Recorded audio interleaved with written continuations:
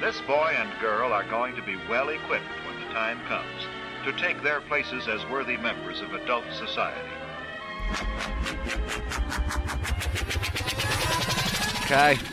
Okay, looks like we're on. I am here with Matthew Ottman, a local Sedonite. Sedonite, yes. He's been Sedona'd for 10 years now. Pretty close, yeah. Been here almost 10 years. And we know each other by hanging around water. Seems like you hang around water maybe more, I would say maybe more than anyone I've seen in this town, actually, including myself. Susie, a guest, I'm not sure. Yeah, I think her podcast will be before this. So me seem to be competing with you, but I think you are taking the trophy of most time spent near water. Lately, yes, I've sort of made it a practice in these hot months to spend a lot of time in the special spring spot we go to. Yeah, I was spending less time there, and I realized that, there wasn't really a better use of my time at the moment. It's a pretty magical spot. I feel better for spending more time there. Yeah, I would love to hear more about that. How long have you been hanging around spring water? What's your philosophy around it? How important it might be for other people to consider hanging out at least a fraction of the time that you hang out at spring water? Well, hanging out in nature in general, right, is like pretty much highly beneficial for anybody. And springs are, unlike a lot of Sedonites, I don't tend to get overly woo-woo about stuff. I feel like there's I don't know. This is part of a much greater topic for me, which is, the kind of stories that we tell ourselves and why we tell ourselves stories, and how useful they are, and, are they actually serving us, or are they kind of leading us into, more traps, as I would put it? Are they bringing us closer to ourselves? Are they bringing us into more integration, or are they another crutch of some sorts that's actually, causing disintegration within ourselves? Or, are we holding on to them to support parts of ourselves that aren't the real parts of ourselves? Okay, I like that. Story time. I think one of my favorite definitions of a tribe is a group of people telling stories around the light to be less afraid of what's in the dark. Yeah. It's interesting. Like, where do our stories come from? Is a big thing, right? Like, how many of the ideas that you see circulated around can you trace to certain books or something that might be like seminal ideas that were put into the culture? But you can see where they came from, or you have ideas, and a lot of people have fed off of those. And yet, what's the actual root of those things? Like, are they true in and of themselves? Like, they've seeded all of these things, and we have, long, I don't know, in the New Age in particular, you can trace back many of the concepts and where they came from.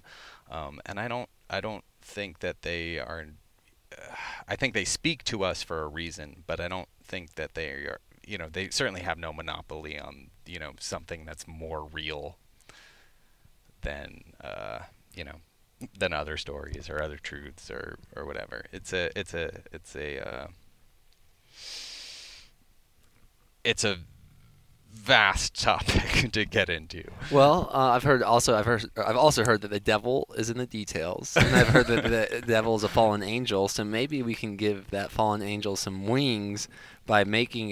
Can you give us like a detailed example of like maybe a particular story that a lot of people could relate to give more clarity of what you might be alluding to? Well, what I'm really talking about is I'm into simplicity.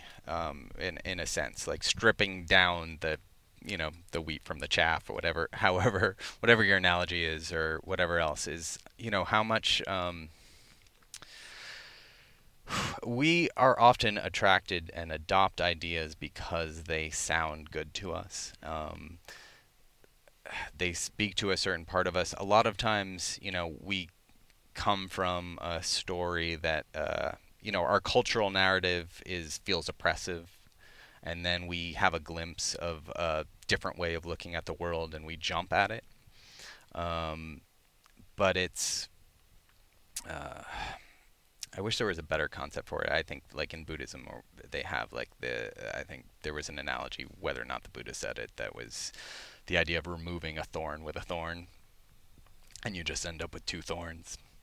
So, to get away from or to balance out one story that doesn't serve us and doesn't really touch, the richness of our feeling of what the world or life is really about, we use another thing that speaks more to that expansive reality, but it isn't necessarily the thing either. And discernment is a very important value that I feel like gets lost a lot in the let's say yes to everything, let's say yes to all the feel good new agey ideas.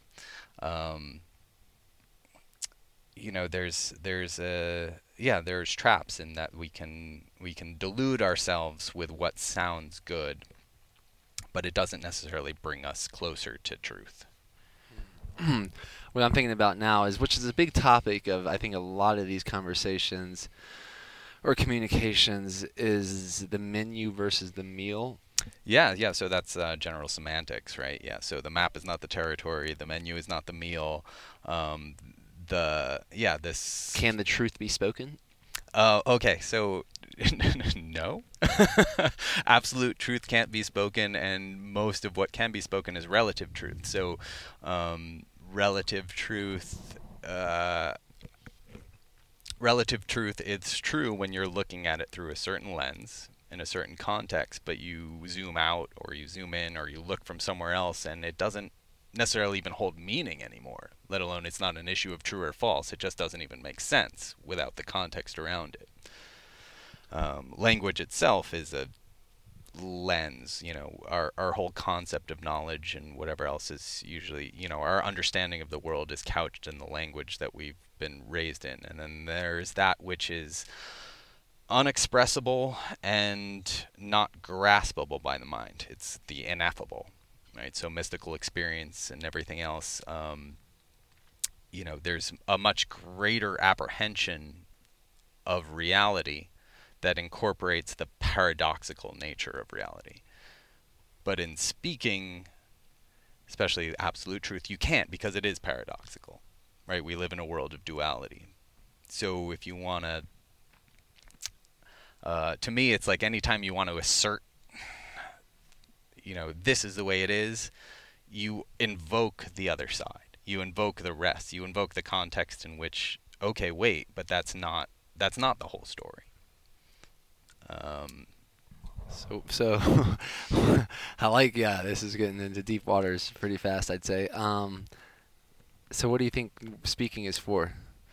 Okay, so what's this whole experience for? So there's we can speak about this in a lot of realms. Like, we're here, we're doing this, maybe we want to just have fun, whatever it is. Like, we're here for an experience. Mm-hmm. Nobody knows the actual point. Lots of people want to tell you they know the point, maybe.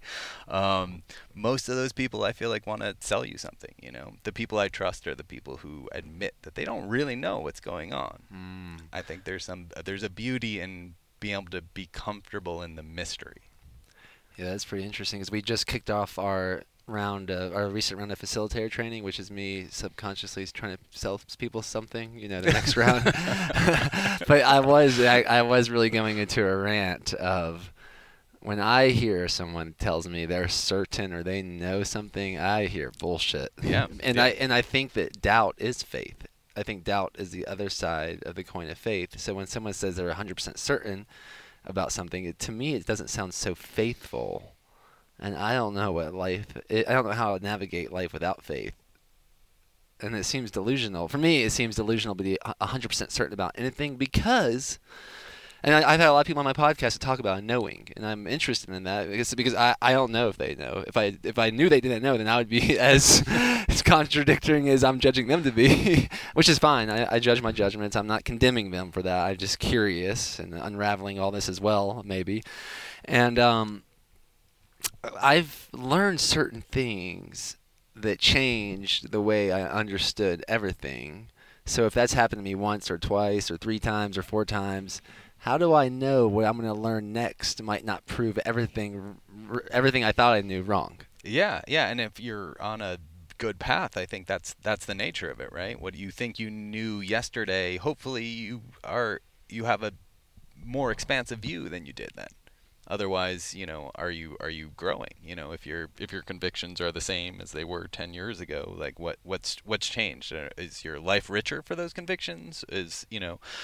Um, yeah, it's understanding is an evolving process. Hopefully, hopefully we continually see the world differently, and hopefully it's a richer world because of that. I think certainty takes some of that richness out of the world. But I think certainty is really a defense mechanism. Um, uh, I don't Are mean you to certain go. about that? I don't mean to go back to Buddhism or whatever, but there's a concept of like basically like groundlessness, like contextualness. I feel like when we're in a true creative state, for instance, or whatever else, it's not about what came before or whatever else that might feed whatever it is, but a spontaneous arising has nothing to do with what you believe or what your framework, mystical experiences or whatever. Like I feel like a lot of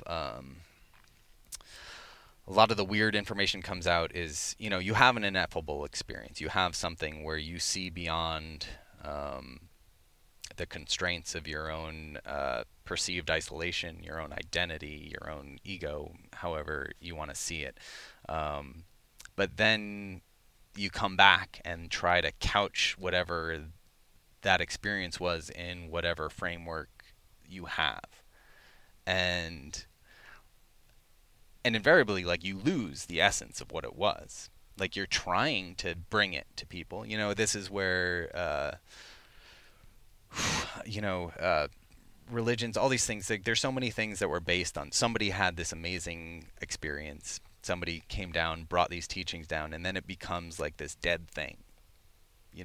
Like the life isn't there anymore. Like that wasn't like it wasn't the teachings of whatever enlightened master who, like, they didn't have their own teachings that catapulted them to wherever they ended up.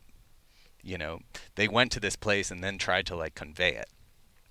Do you think it's more likely that they were able to have these profound experiences that other people study as like teachings because they were willing to ignore everyone else? Do you think there's a correlation with that? Okay, yeah. So being like yes, being a contrary person, I think can be extremely valuable. There's a lot of it's difficult to find somebody who's contrary. These ideas are passed around in other circles, but how many people can hold to a contrary opinion when everybody around them disagrees? And it's very few, right? It's difficult, like peer pressure, whatever level, like conformity. Like, we want to fit in, we want to belong, we want the respect of our peers, whatever it is. Like, we want acceptance, and yet I think the big innovators and the most creative people are the ones who are willing to say you're all wrong. Like, I'm actually going to go out and prove it. Do you consider yourself to be that, and do you consider anyone else that you know or have know of to be that, or close to that? Yeah, I don't. I'm certainly not holding myself up as a great example of anything necessarily. Like, and I think that's a trap to. Oh, look at me. I'm contrarian by nature. I don't know that it's some. I don't know what it is. It's part of me. I'm more likely to say no to things than to say yes, and I believe that some of the people who say yes are wonderful, amazing people, and I kind of wish I had a little bit more of that sometimes. However, like just going back, I think it's a great many people. Like, you look at Einstein's, you look at all these, like, everybody who's made a great breakthrough has essentially gone against the grain at some point. You don't get to a new territory. Like, it's one of the reasons why why stagnation tends to develop in a lot of places is because people, and back to the story thing, like people are comfortable when they're certain. People want to know how things are. It makes us feel safe. It makes us feel like we have a grasp, like we have some control over what's going on because we understand it. And it's difficult to step into the unknown. It's difficult to basically not have a ground to stand on, like to be out there and exploring and to not know. I guess that's the only way the bird will find its wings, though. Yeah, I mean, to birth a world, you must destroy a world. It's a mystical axiom. Okay, for something just a little bit more literal for a moment, now that we're 15 minutes into that, into the roots of the roots of the roots. For you, you mentioned that you are semi-retired, or like how you mentioned like you don't have. Like you're spending all this time at Springwater. Yes, so maybe people are like, what is this guy? Does this guy just sit in the spring all day and think about these things, or like, who are you? Maybe they want to know some more literal things. Yeah. I mean, I'm into exploring ideas because as I said, I don't have something particular to promote. So like, if people are, I have nothing against people knowing me, and yet, it's also not about me, like, so yes, I have managed to get myself to a place where I do not have to hold a regular job. I mean, neither do you, but but it's different. I've got into the biomat business and collect some residual income, and really I've live a relatively simple lifestyle, so I don't have a ton of excess money to do whatever I want, but I'm happy having the time that I have because I have things that are very important to me to cultivate. So I've talked about, I do internal martial arts, which is really important to me, so I spend many hours a day, practicing strange esoteric things. Many hours a day practicing strange esoteric things. Yes. Can you explain some of those? And we'll pretend that we got back to the crazy part of the conversation earlier, or the crazier part potentially. I also have a tendency to think that whenever anyone speaks, they're lying somewhat. Like, including myself, there's like, and I say that because I'm looking at trees, and it's as the leaves of the tree that are facing south versus the leaves of the tree that are facing north versus the ones that are east versus the ones that are tucked into the bushes versus the ones that are on the outside versus the one that are top versus the one at the bottom.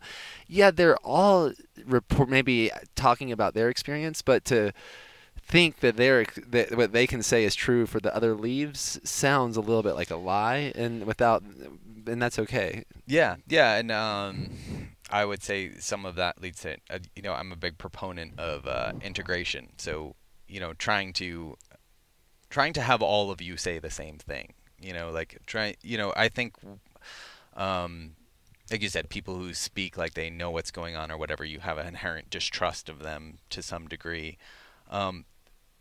But we trust people who have authenticity, who are true to themselves. Yeah, I like that clarity. I do. Like, I don't think that just because someone's telling their truth, they're bullshitting, or they believe they're saying they're bullshitting.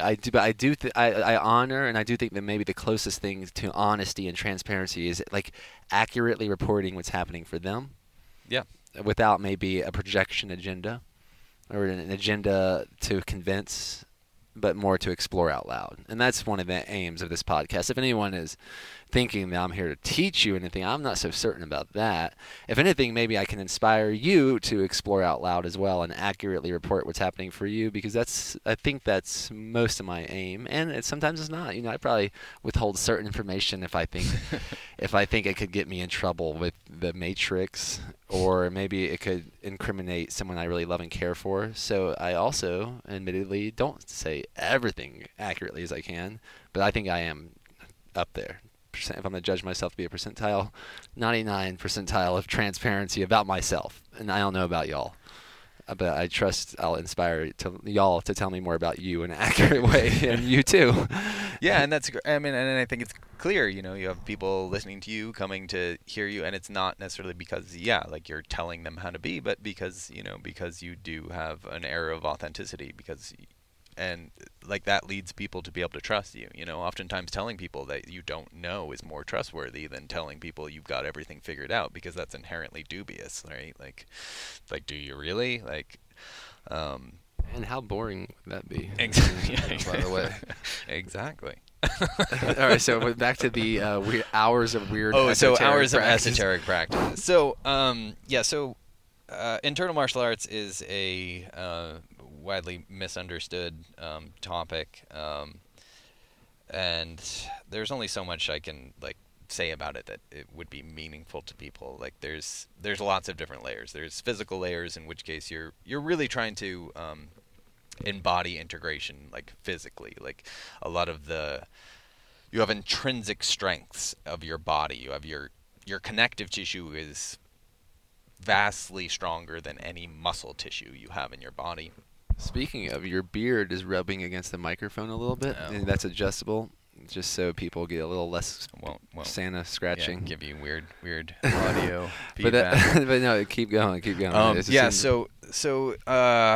fascial system is a system that goes is everywhere and ever present, and it's actually relatively new, speaking in medical terms, that it's sort of more understood. A lot of the mechanical pulley idea, the way that the musculoskeleton system was seen in the West, at least, was vastly outdated. It didn't really take into account that there's what's his name?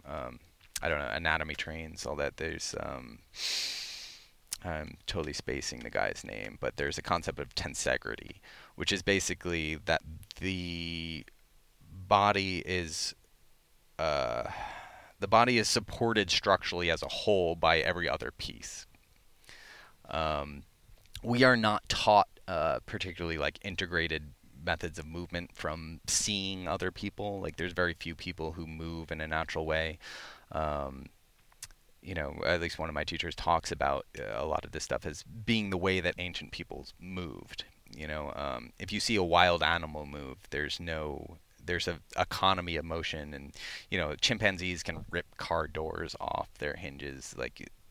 They have, and it's not based on them having giant biceps or whatever. It's that they are integrated units, and they swing from trees all day long, so their connective tissue is insanely strong, and they can utilize it to greatest effect. So this comes from China, where long before internet and TV and all of this stuff, people had lots of time on their hands to explore their own bodies. And yoga is a similar thing. There's lots of these traditions which, unfortunately, in modern times, a lot of it has gotten lost because there's so many distractions. But there's, in ages past, there's generations of people who spent a lot of time exploring what they were capable of in various contexts and developing really interesting arts around them.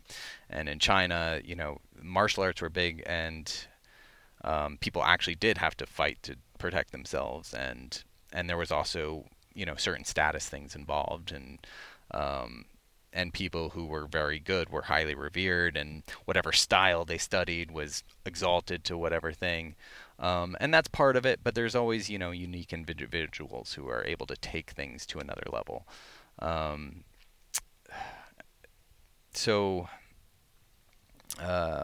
As I said, without getting into details, among other things, I see it as a process of deep introspection. I say I practice a lot. Apparently, in Chinese, the concept is that you're studying. You're studying your own body. You're studying the way that it works, and you are trying to bring yourself into greater integration. And there's unique abilities that these people have, and other things which originally attracted me. But I think a lot of the actual practice is study, is introspection. It's a form of meditation, in the sense that you you are trying to retrain your body, and you're trying to become aware of the things that you're doing that are superfluous. You're trying to, um, you're just trying to get deeper into yourself. So it's metaphorical as well as, as literal. Yeah, I think it's a good reminder. What's coming up for me is I remember this book I read from, I think it's Dr. James Moody, called Life After Life. I'm not sure if you've ever heard this, and it's a collection of stories from this doctor that studied people that were technically dead for a certain period of time. Okay. And found the patterns of like, without them corroborating with each other, what were they saying that was the same, and what were they saying that was the different. Mm-hmm. And a lot of them, I mean, there was like a buzzing, a light, kind of a light of a tunnel. But the message, a lot of people left, and they did see, a lot of people saw different versions of what they believed to be God. So maybe some people saw Allah, maybe some people saw Jesus, or whoever maybe they symbolized to be the creator. Well, and my question, going back to earlier, is did they have an ineffable experience when they came back? Yep, that's the number one thing. They had the number one. The first thing was they had a very challenging time even talking about it. Yeah. So that was, he admitted, this is a major issue with the study, that most people didn't. They claimed they didn't have the words because they saw colors and things they've never seen. They didn't know how to put it into words. But when they tried, a lot of them came with a renewed sense of, like, what I remember was learning and loving. They wanted to learn and to love. Yeah, and that's, and back to, I mean, those experiences are very common with psychedelics as well, right? Entheogens, like, I mean, the reason why the word entheogen became popular is that idea, like having some direct contact with divinity or whatever that looks like to you, and it changes you. And the learning about ourselves, I think, is especially in today's current culture with the rampant rise of technology. And I think I'm a bit of a linguologist. I like to look at words, and technology take knowledge from me. Maybe is technology taking knowledge from me, and especially if I use it as a weapon rather than a tool. And I'm enjoying the reminder that, as much as I could study whatever, whether it's from audiobooks or podcast or just mindlessly scrolling on Instagram, they all have their benefits. But what about taking that much time, or at least that much time, to just look at my body parts, or look at my organs, or figure out what I'm made of, or learn about me? Like, looking at me. Can I look at me with as much fascination as I can look at the newest iPhone? And I'm talking to you too, whoever you are. And I think that's with kid, like with my daughter. My daughter's growing; she's 2, and she's grown up in this world where I'm not sure how many people are. I'm not sure if many people are as fascinated with their own bodies as they are with what's coming on their iPhone. Yeah, and that's and the transhumanism is the opposite end of the spectrum, right? Where people just are like, "Can I get out of this thing? Like, can my mind exist outside of my body?" Which I think is a futile and not an enriching idea at all, because I think our bodies we don't understand, like, people who want to think that their body is just their brain. Like, we have intelligence in all of our body, and that intelligence reads things in different ways and experiences things in different ways. Most Eastern cultures will criticize the West as being very head-centric, as far as, having our identity and our, identifying with our thoughts as being, paramount. Whereas, yeah, so this definitely touches back to what I'm talking about with the internal martial arts, which is that and also the story thing, and where that is superfluous. So we can have a very rich sensate experience with our senses, and that's, mentioning your daughter or whatever. You can look at a child and see them full of wonder. They don't have thoughts and language yet, but they have a fascinating relationship with what's going on around them. Man, what about silence? Have you ever practiced silence? And what do you think about that practice? Yeah, I mean, silencing the mind, I think, is extremely important, and spending as much time in personal silence and stillness are somewhat synonymous. It's one of the reasons, why you sit for meditation and be very still. Just trying to contact stillness, I think, is a very profound practice. I think this touches on a variety of things. It's maybe impossible to actually like silence your mind completely. It's not impossible. You can touch on it, but you can't actually tell your mind to stop.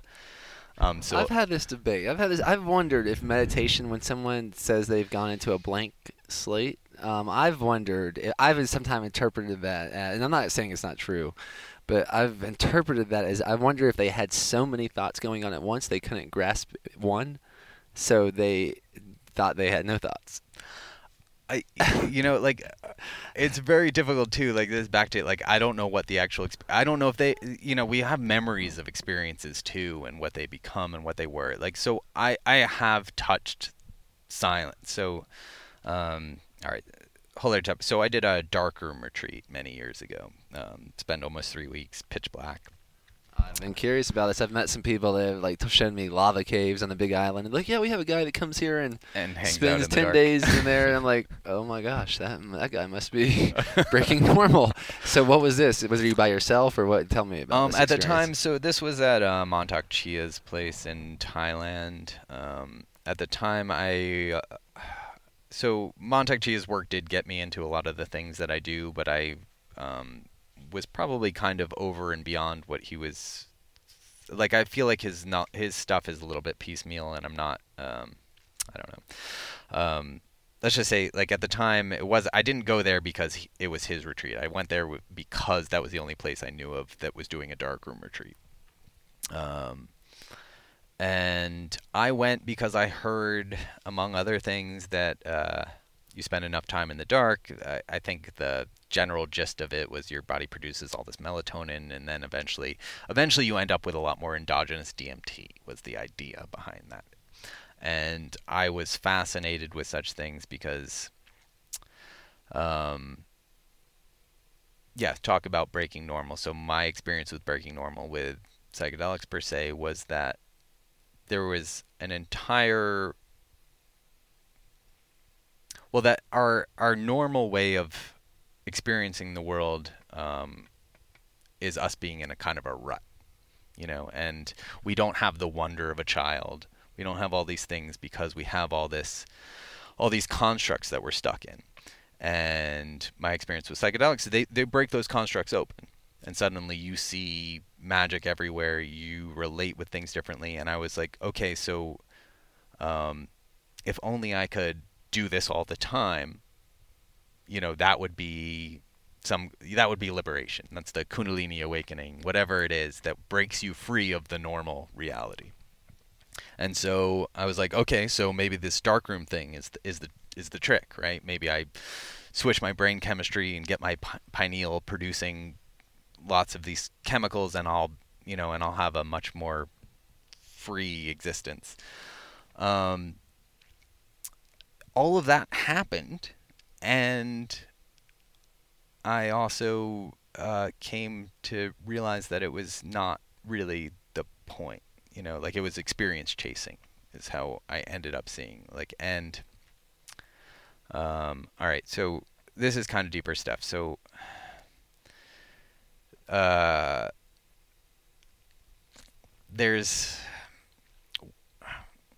in this process, the idea of seeking.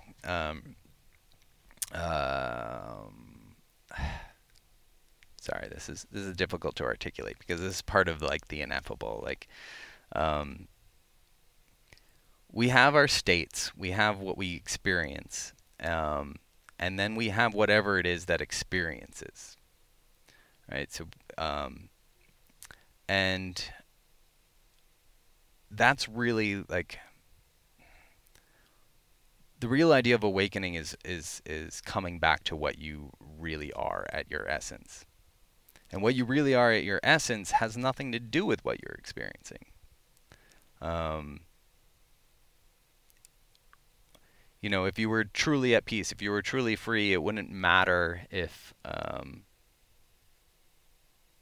it wouldn't, like it's not state dependent, right? Like, so we tend to be state chasing. We tend to want what we want. We want these experiences. We want these things. Experiences don't last forever.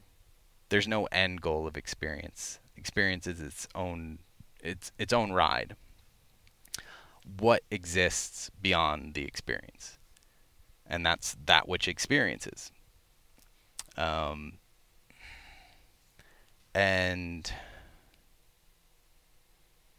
that's something that's where you get to, like, you can't really talk about like, language fails. Like, it's like you get in these endless loops trying to actually elucidate. On the language, by you, do you mean you? I mean that. And then what's the difference between me and you? I mean that talking about, I don't know, talking about the root of experience. Like, It's like a dog chasing his tail, maybe? yeah, like there's it's again because you're always moving away, like, here, let me find what was at the beginning by running off in this direction. It's absurd. Like, you started there. Every attempt to elucidate it is moving away from there. Like, I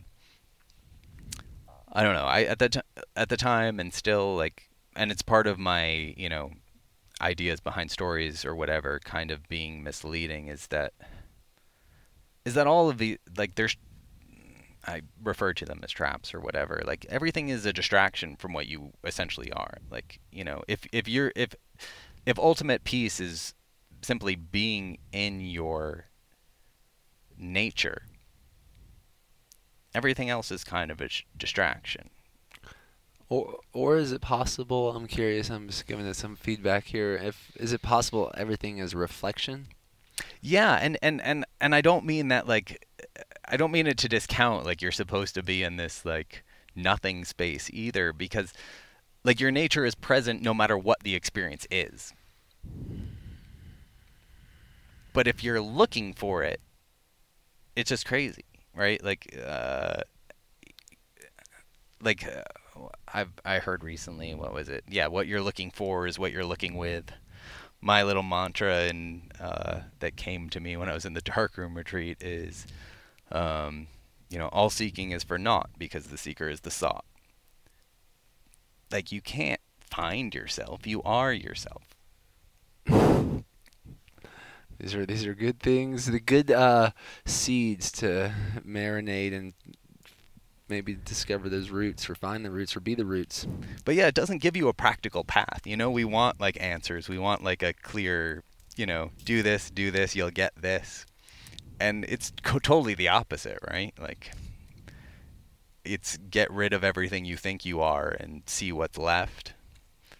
But it's also not important. Like, you don't have to do anything, like, you are what you are. Like, if your nature is, in Buddhism, it's your nature is Buddha nature.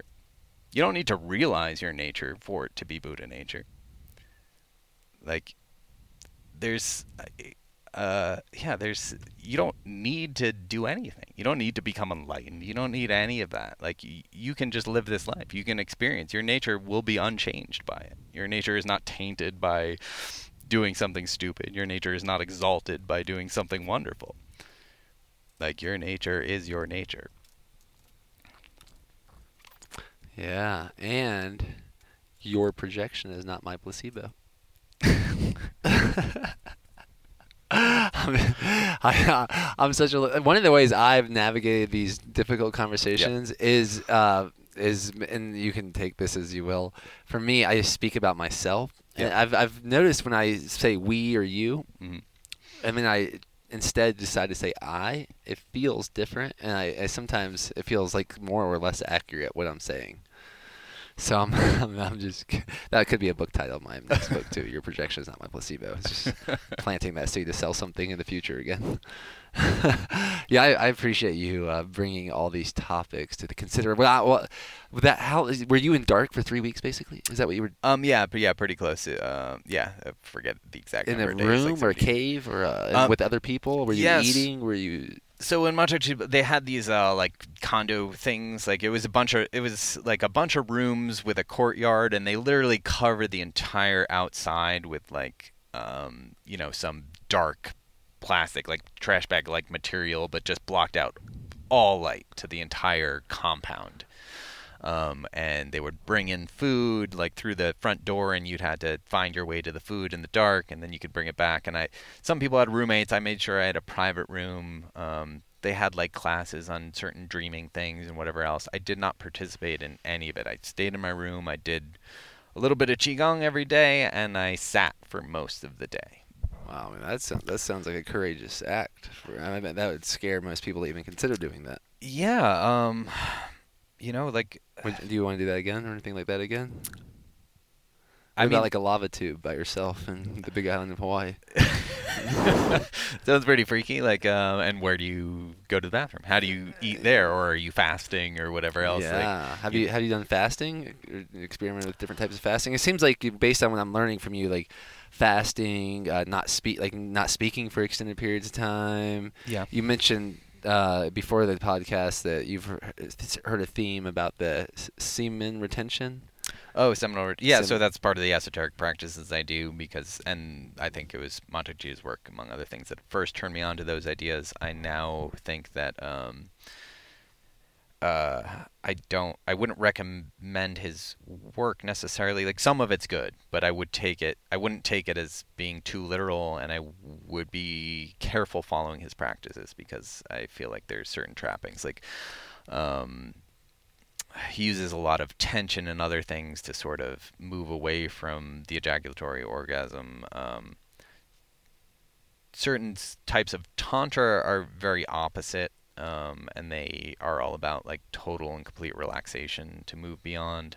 I think that actually like a blending of these different ideas. Like, orgasm itself is created by like a certain way of it's created by both contraction and relaxation. And where I think these practices come in is changing the qualities of both of our tension and our relaxation, making them more profound and sort of changing the mechanisms. So for someone that knows nothing about this, let's talk about this was a strange entry for this whole topic for sure. The whole idea, the whole idea behind like the Taoist seminal retention practices and in others is that basically that there's a loss of life force when a man ejaculates, and therefore retaining your seed will give you more energy, ultimately for what they consider like internal cultivation, like your cultivation. Jocelyn on the other day touched on the topic of sexuality for your energetic body. Yeah, this is a great time for a plug. Jocelyn's podcast, we mentioned it. We scratched the surface of that. I would love. Have you checked out Rafe Kelly's podcast that I did? Oh no, you had mentioned him, but yeah, the Natural Movement. I think you will really. I would love for you to meet Rafe. Great guy, great family, great freaking podcast. So, and these topics, like they all, there's a great golden thread emerging, I think, through these conversations. So nice. I'm loving surfing that wave.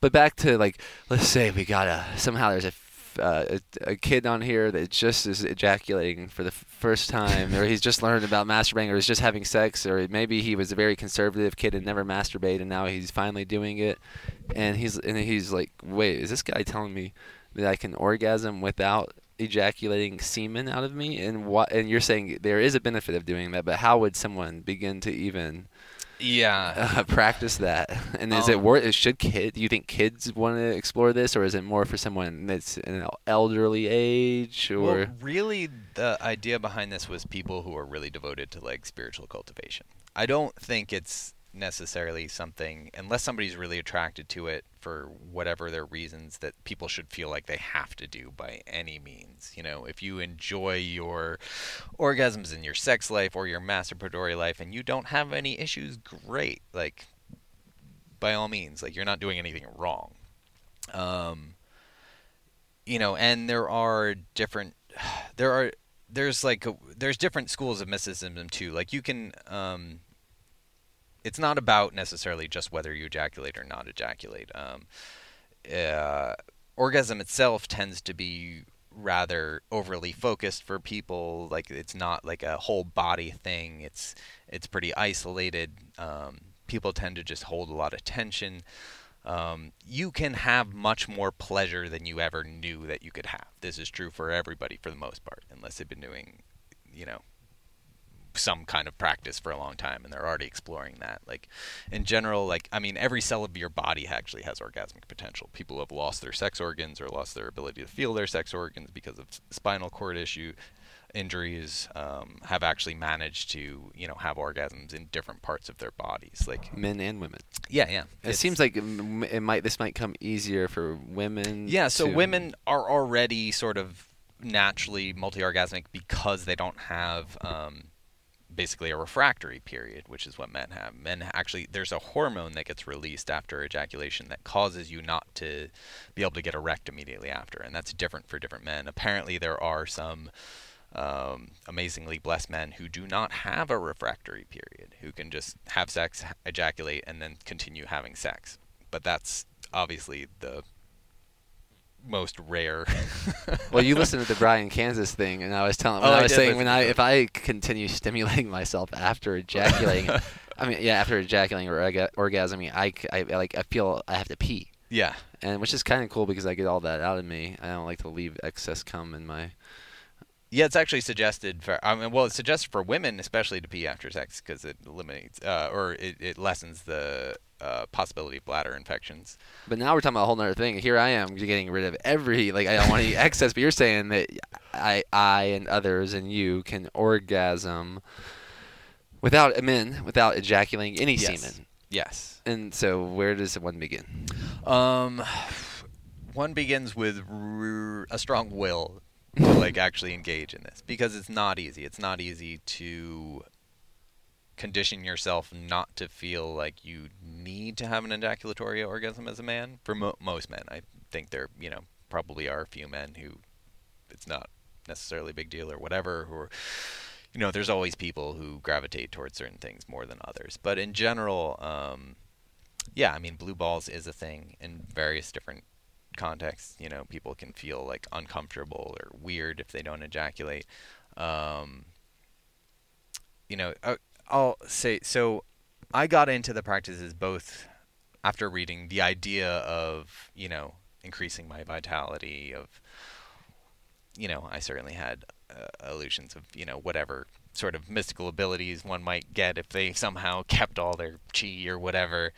I've moved away from some of that stuff, but there was also a very clear component for me in that, I just loved having sex. And when I would be with a partner, this was, as a teenager, and I'd want to have a lot of sex, and I'd have a lot of sex, and I would, be having ejaculatory orgasms. I would do this for however many days or whatever, and eventually I'd be lethargic and depressed, and I wouldn't really be as interested in my partner. I wanted to enjoy sex the way that I had 3 days ago, but it wasn't there. Yeah, I just had a conversation with someone that's younger than both of us. I don't know how old you even are, and I don't care since I'm not going to share my age. But definitely younger than us. And his girlfriend came from out of town, and he was like, "How you doing?" He's like, "Man, I feel just like, other than being so empty of every ounce of cum, I guess I'm doing good." Like he seemed so drained, and like how you're describing. Yeah. So all that excitement that he had when she came to town or whatever. Now, like what's left right now? Yeah. So it sounds like that was part of your reason for maybe learning. Yeah, that was a giant part. It was like, oh, there's another way. Like I could potentially have as much sex as I want and not be drained. And yes, and now I can, and it's not. Yeah. Are there any like hacks or any things that someone could focus on the next time they have sex after listening to this? I hear that just being aware of it and the idea of it. Am I willing to have sex and not ejaculate? That may be the first question. Yeah, and I think I've touched on this before too. Like, some people don't have control. Can't necessarily stop themselves from ejaculating at a certain point of stimulation or whatever. Like this is part of that just body exploration. Like if you if you want to be able to last a long time, even if you want to ejaculate at the end, like having knowledge of your body and some control over your body, um, or like knowing how your body works can be really valuable regardless of your end goal or whether you ejaculate or don't ejaculate. There are a lot of techniques to be found in different books or whatever. Like, it is a process of self-discovery. But there are techniques. So the techniques that I was kind of warning against a little, which I feel like are kind of emphasized in Montechia's work and others, tend to involve a lot of clenching of muscles and even does clenching of teeth and rolling the eyes back of the head. You have to be careful with too much tension. You can stop yourself physically just with tension, but tension on its own can kind of screw you up. You can hurt yourself in subtle ways or whatever else using too much tension or trying to force your body into like compliance. There are a lot of things that I've discovered that are not in any books. So this is, I feel like I'd need, most people would need time to even figure out what I'm talking about here. But in like yoga, there's bandhas and other things. I don't know how familiar you are with some of these things. Like, there's diaphragms within. There's a pelvic diaphragm. There's our main diaphragm under ribs. Anyway, you can actually you can create a vacuum. Like, you can create a feeling of suction in your lower abdomen.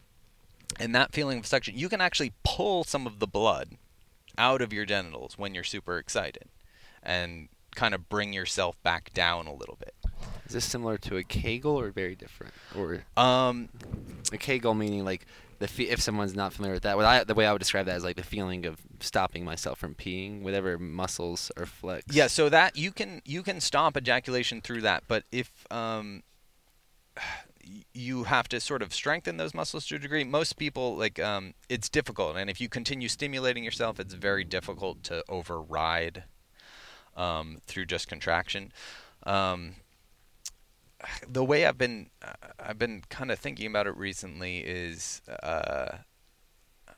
because it is a somewhat like some people might say that that ancient people or whatever, that this was at some point natural. I don't know that there was ever like a golden age where everybody knew how to have non-ejaculatory orgasms or not. It's sort of irrelevant. It's another one of those stories. Maybe it speaks to people, but it's not necessarily relevant. What would you be alluding to there, real quick? Like, just that there's lots of stories like yoga says we're in the Kali Yuga, and there were these golden ages in the past where everybody maybe had like some had these wonderful abilities with their energies and really knew their bodies and could do all these things. Does that have anything to do with Aquarius? What the age of Aquarius? Yeah. All right. I know. Let's get back on the topic. Well, you're going to tell us about something that you might have explored yourself that you don't think is in books. Okay. Yeah. So, well, that specific thing that I was saying, that you can create suction in your lower abdomen, I haven't seen anybody talk about that.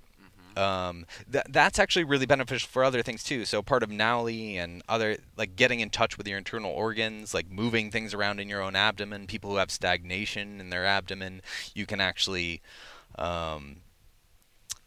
you can create like dynamics of suction and pressure in different parts of your abdomen to move things around. And so specifically in this term, it's usually better to do this kind of thing before you're close to ejaculation or whatever. You can actually, instead of getting to the point of, like, Montague called the point of no return. Instead of getting close to that point of no return where you're going to, like, long before, start, like, trying to circulate the energy around your body. Like, not have everything, like, go straight to your genitals, right, I'm imagining that could be as simple as breathing could be helping a lot with that. So that's actually foremost, like before any of whatever weird suction practices or whatever, is relaxed breath, breathing fully, deeply, like great for all of us all the time. But yes, especially like if you want to keep yourself from that energy getting too concentrated, breathe, relax the abdomen, relax your whole body, like let sensation, energy flow. And that's something you can practice, whenever. And by the way, I didn't mean Aquarius. I meant Atlantis. Atlantis. Yeah. So that would be possibly one of I those knew that ideas. sounded weird, like Aquarius. Yeah, I meant Atlantis. some ancient advanced civilization where everybody had whatever control over their bodily functions. I don't know. Well, definitely a lot to think about, and I'm not sure if I'm not even that familiar with Montauk Chia. Yeah, so he popularized a lot of the like Taoist practices, and he wrote a lot of books. I don't really know what to say about it. It's interesting work. Like, a lot of people gave him information, and I think it was a little bit piecemeal. Like, he got a lot of things from a lot of teachers, and he was one of the first people to talk about a lot of things that were relatively secretive. Well, that's kind of that. And speaking of ages, to me, that's the age that we're currently in is people that can curate or procure, like, and distill wisdom that actually works with all the effing information out there right now. It's kind of a valuable skill to have. It is, yeah. What else? Oh, yeah. So I don't know if you've seen, there's tons of women out now, like the jade egg practices have become really popular. So all of that was, as far as it comes from older stuff, but pretty much all of that in modern day is disseminated from Montauk Chia's work. Like, that was kind of that's where all of that stuff kind of comes from. And it's really interesting to me that a lot of the female stuff is coming to popularity at the moment, but a lot of the male practices, which I would assume were more widely known or would be more talked about, I don't see, at least, being talked about as much. So yeah, there's male genital weightlifting practices, just like the egg practices. Meaning that someone would lift weights with their boner? No, that's what it sounds like, and that's another thing. Like, but no, this is actually that could be. So there's a good title for a podcast in there somewhere about lifting weights with a boner. Something could be crafted there. So it's generally used some sort of silk or something is actually tied around both the shaft of the penis and the back of the scrotum. So it's tied around everything. It's kind of more about the. It's really about the testicles to a great degree, but if you tried to tie something directly around the testicles, it could be really dangerous. Like, if it slipped or something, you could really hurt yourself. Talk about it. Montauk Chia stopped talking about this stuff, among other things, because some people were getting hurt. You have to be very careful, build up slowly, and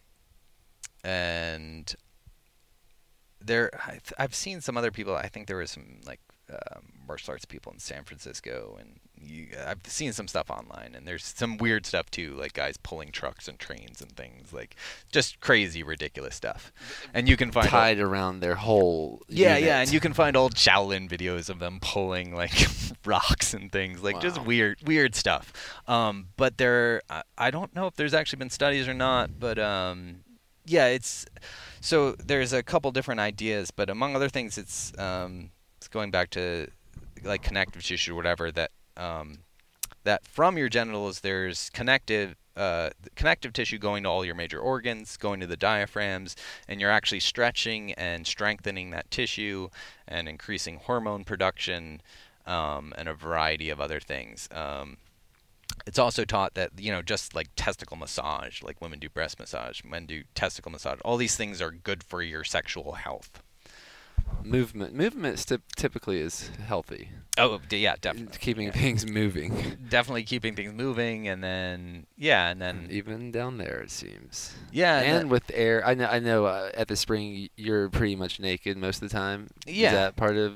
I mean, that just might be. Well, that's nice, just to like not have this area of my body that never sees sunlight. I've talked about that in so many different ways. I'm sure people are probably wondering how much can I talk about nakedness, but it's just so happens to be. It seems like a breaking normal thing that most people could benefit more from. One of those things that a lot more people could do. Yeah, I've actually heard getting sun directly on your testicles stimulates testosterone production. I would believe that for sure. Yeah. Based on my experiences. And yeah, I mean the sun's, in general, like at least in moderation, not beyond a certain threshold, is very good for you. I mean, even when I've seen my balls in the sun, they seem to move like little alien things when they're in the sun. Have you noticed that? Well, I don't know. That might be like a heat thing, right? Because one of the reasons why they hang off the body is so that they're cooler than the rest of you. So, exposing them to a lot of heat will cause different yeah, they look things. very alive in that. More alive in that than most. Like, I don't think they're doing that right now. But like, when they're in the sun, I'm like, whoa. These things they have a mind of their own. Oh man! And then jumping back and forth into the cold water. Right? That's different things. Yep. I think that's good for testosterone production too. Being in cold water, just extreme exposure, and not too extreme though. Finding that balance where there's an edge. Well, and there's also just that factor of like tissues being, cold will make everything contract and tonify and. And a word of warning: if someone's inspired to put their balls in the sun and you haven't done that, definitely be moderate in the beginning. I don't know how many times I can warn that. I've maybe 10 minutes max. Did you get a sunburn? I think I have a few times. I've noticed it when I'm like, what the freak is, or even my butt too, like between my butthole basically. Yeah, if places that have never seen sun, like just a few minutes might be enough, especially to begin with. Yeah, I wouldn't overexpose any area. Like even after being indoors for the winter, you shouldn't take any of your body out of the sun immediately too long or whatever. Well, it sounds like you're definitely guiding people to learn for themselves. But for this topic, if someone is like, oh, I want to know more about this, is there a place that you would, a specific book or an author or a teacher or? Yeah, and this is the issue where problematically, like there are actually a lot of places seemingly that you could direct women right now, and I'm much less aware of places where men can go for this information. Montauk did tried to make this commercial and wrote a book called The Multi-Orgasmic Man. I've heard that phrase. So that's one of his books. And it got kind of, I think he was trying to appeal to mainstream, and a lot of it's kind of weird. If you want to look at his work, I would do what was it? I forget what it was called, but it has a more elaborate sort of Taoist-y title, which is, the cultivation of male sexual energy or something like that. It's definitely a place where you could start looking into it. I mean, if I'm going to plug great books that have interesting things about sexuality and other things, one of my favorite books ever and one of my favorite authors is Desire, The Tantric Path to Awakening by Daniel Odier. And he talks a little bit more about that whole book is great for getting in touch with your body and having it's deeply spiritual, but also really deals with the sensate and talks about some of this stuff from the tantric perspective, which is really more of a letting go. It's much less engineered like the Montauk Chia stuff. And you're saying the sensate? Sensate, so just relating to the senses, like, finding, getting in touch with reality through sound and touch and taste and feel and all of that, which that's a big part of what we do to our retreats, is to get people to throw away the labels of emotions and sensational and amplify their sensations, whatever they are. Amplify them and get rid of the story. Yeah, and this is part of why I was talking about stories in the beginning is or tell a story that's fun and empowering instead of like well, that's great too. You can certainly stories can be great and for that, like they can propel you, but it is that kind of, we use them often to counterbalance like a negative story with a positive story. But as long as you're kind of doing that pendulum thing, to me, that's not getting closer to truth necessarily. You're using stories as like a medicine, or whatever, to balance out, to balance out a negative with positive, or do this or that. But truth is paradoxical. Truth encompasses all of the things. It doesn't supplant one thing with another thing. Yeah, a story that I've lived by about truth, in a way that truth comes in, or reality comes in different dimensions, like the literal, the metaphorical, the paradoxical, and then the creative. And I think the breaking normal would be like, can I ignore everyone and create my own story? Yeah, and Or adopt the ones I want. But can I be the creator of my stories? yeah, your sovereignty. Or can you like, what would it be to even be without a story? Can you even conceive of that? Could you, what would that look like? And oftentimes, like, to me, like, when you are having a direct experience with your senses, there isn't a story, right? Like, oftentimes we'll make a story later if we have, like, especially if we have a profound experience, then we make a story up about it. But the experiences themselves have nothing to do with stories necessarily.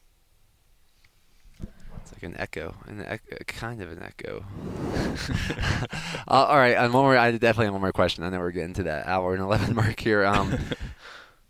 It sounds like you're also quite experienced with those esoteric practices around psychedelics. If someone has never done psychedelics, and I maybe this is once, I have a feeling your answer might be like what you're called to or what's intuitive, but I'm curious what you'll say. Do you have a protocol for someone that might be like, they want to become a psychonaut, or they want to become like they want to unlock their pharmacy, their inner pharmacy by using exogenous substances, and they've never done anything. Like the most they've ever done is a cup of coffee. Yeah. Would you give a protocol of sorts? Like, what if would you say, oh, you should go smoke DMT off a toad first, or should you smoke ganja, then have mushrooms, and then go have ayahuasca, and then have a larger dose of mushrooms, and then? Well, definitely, I would yeah. Full disclaimer: I don't recommend anything. No.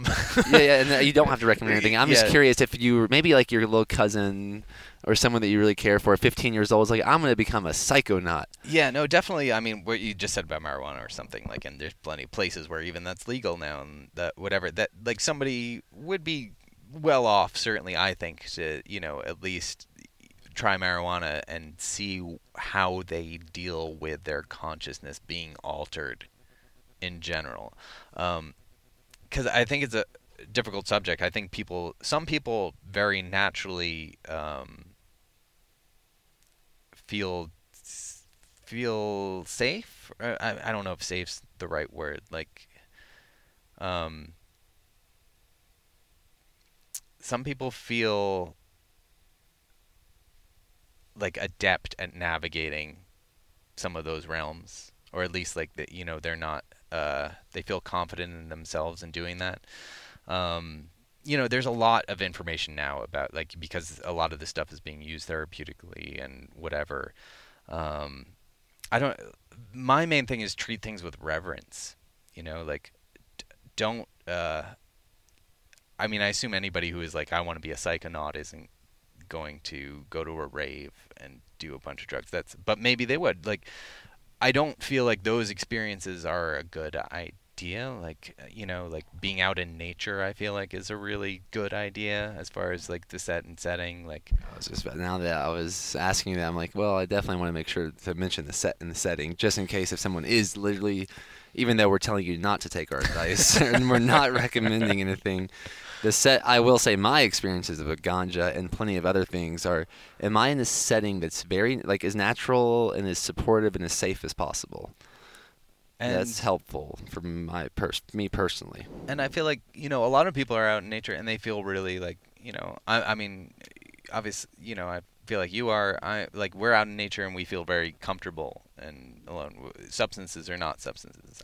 There are people out there who are out in nature and have an underlying anxiety just about being in the woods or whatever it is. In which case, I don't recommend you necessarily do anything except under supervision, because because that anxiety is not going to go away. If anything, you're going to have to face that really head on. That's a good saying, and that's a good disclaimer. And I'll also say one thing, just if someone wants to do mushrooms, not at the mall. It's amazing that I'll be like, I've had mushrooms. I've eaten some sort of mushrooms every once in a while, and I'll be out taking a walk and everything. I just feel like I'm cheating on life a little bit. Like, I got the edge. I'm like, I'm more creative. I'm quicker. I'm faster. I'm seeing things. I'm like, am I seeing through time? And then I went into the mall. I'm like, oh my gosh, what is this place? I gotta get. I like borderline freaking out by just that scene, that change of scenery. Yeah. That's way too much of weird information to be coming in.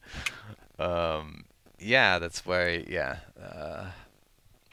Yeah, I mean, it's really because it is an inward journey. Like having a whole bunch of outward noise or whatever, I feel like is not really conducive to actually being a psychonaut.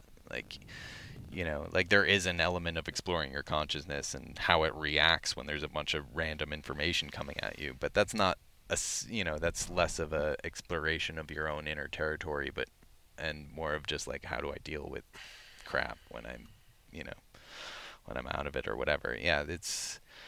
There's people who, Alex and Allison Gray made those like blackout glasses. There's people who do, therapeutic LSD sessions with as little sensory input as possible, like kind of, the idea of the dark room or whatever, like where, you go inward as opposed to going outward.